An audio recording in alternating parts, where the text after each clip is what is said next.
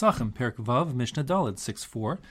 This Mishnah will be a brief Mishnah that differentiates the Chagiga we were talking about from the Korban Pesach, identifying its differences. When it comes to the Korban Pesach, there's a number of rules. Learn out from a simple pasuk which says, Se tamim zachar ben shana. It has to be a se, that means either a goat or a sheep. That's a zachar, meaning a male goat or sheep. Ben shana, in its first year, less than a year old. Those are the requirements for the Korban Pesach. The Chagiga, however, can be essentially anything. The Mishnah says, Chagiga, as for the Chagiga, Haisa ba min hatzon min habakar. It could come from the tzon, the flocks, that means goats and sheep, or min habakar, that refers to the cows. All zvachim, animal sacrifices, must come from those three possibilities, cows, goat, and sheep, ignoring birds.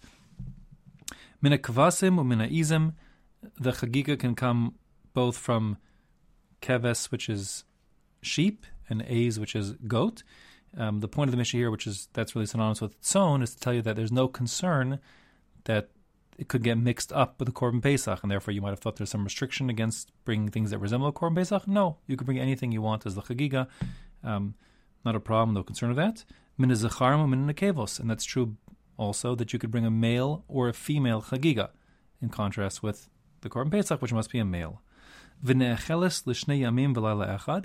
Another difference is that the time frame in which one may, in fact, must eat the Korban Chagiga is different than for the Korban Pesach. Korban Pesach you must eat on the night of the 15th, Leil HaSeder, and really you'll have till midnight, that's all. So it's a short window of time.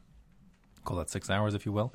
When it comes to the Chagiga, so like any shlamim, you have the day on which it was brought. Remember, all korbanos are brought during the daytime hours. So if today, for argument's sake, is Monday, Yom Sheni in the Jewish calendar, so you can bring it any time during Monday day, and you'll have the whole rest of Monday day, the rest of Yom Sheni to eat it. That's the first day.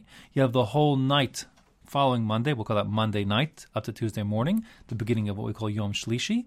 And then you'll have the whole of Tuesday day, meaning the rest of Yom Shlishi, until Shkia, sundown on Tuesday. So you have 2 days, Monday day and Tuesday day, and one night between the two.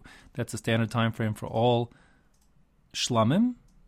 The different karbanos are different time frames, but for shlam, that's the standard time frame, and it applies to Chagiga as well, in contrast with the Pesach, which has the one night till midnight.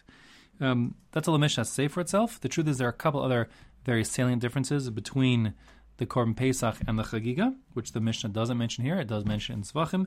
That would include that the Korban Pesach specifically has to be done for Menuyav, for the people who are in the registry, as opposed to the Chagiga, which can be for anybody.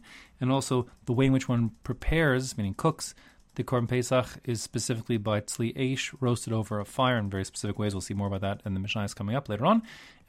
But the preparation of the Chagiga can be however you want. So, for example, while one may not stew the Korban Pesach, because that would be called bishul b'mayim, cooking it in water in a stew, one could make a lamb stew with the Chagiga and eat it at the Seder.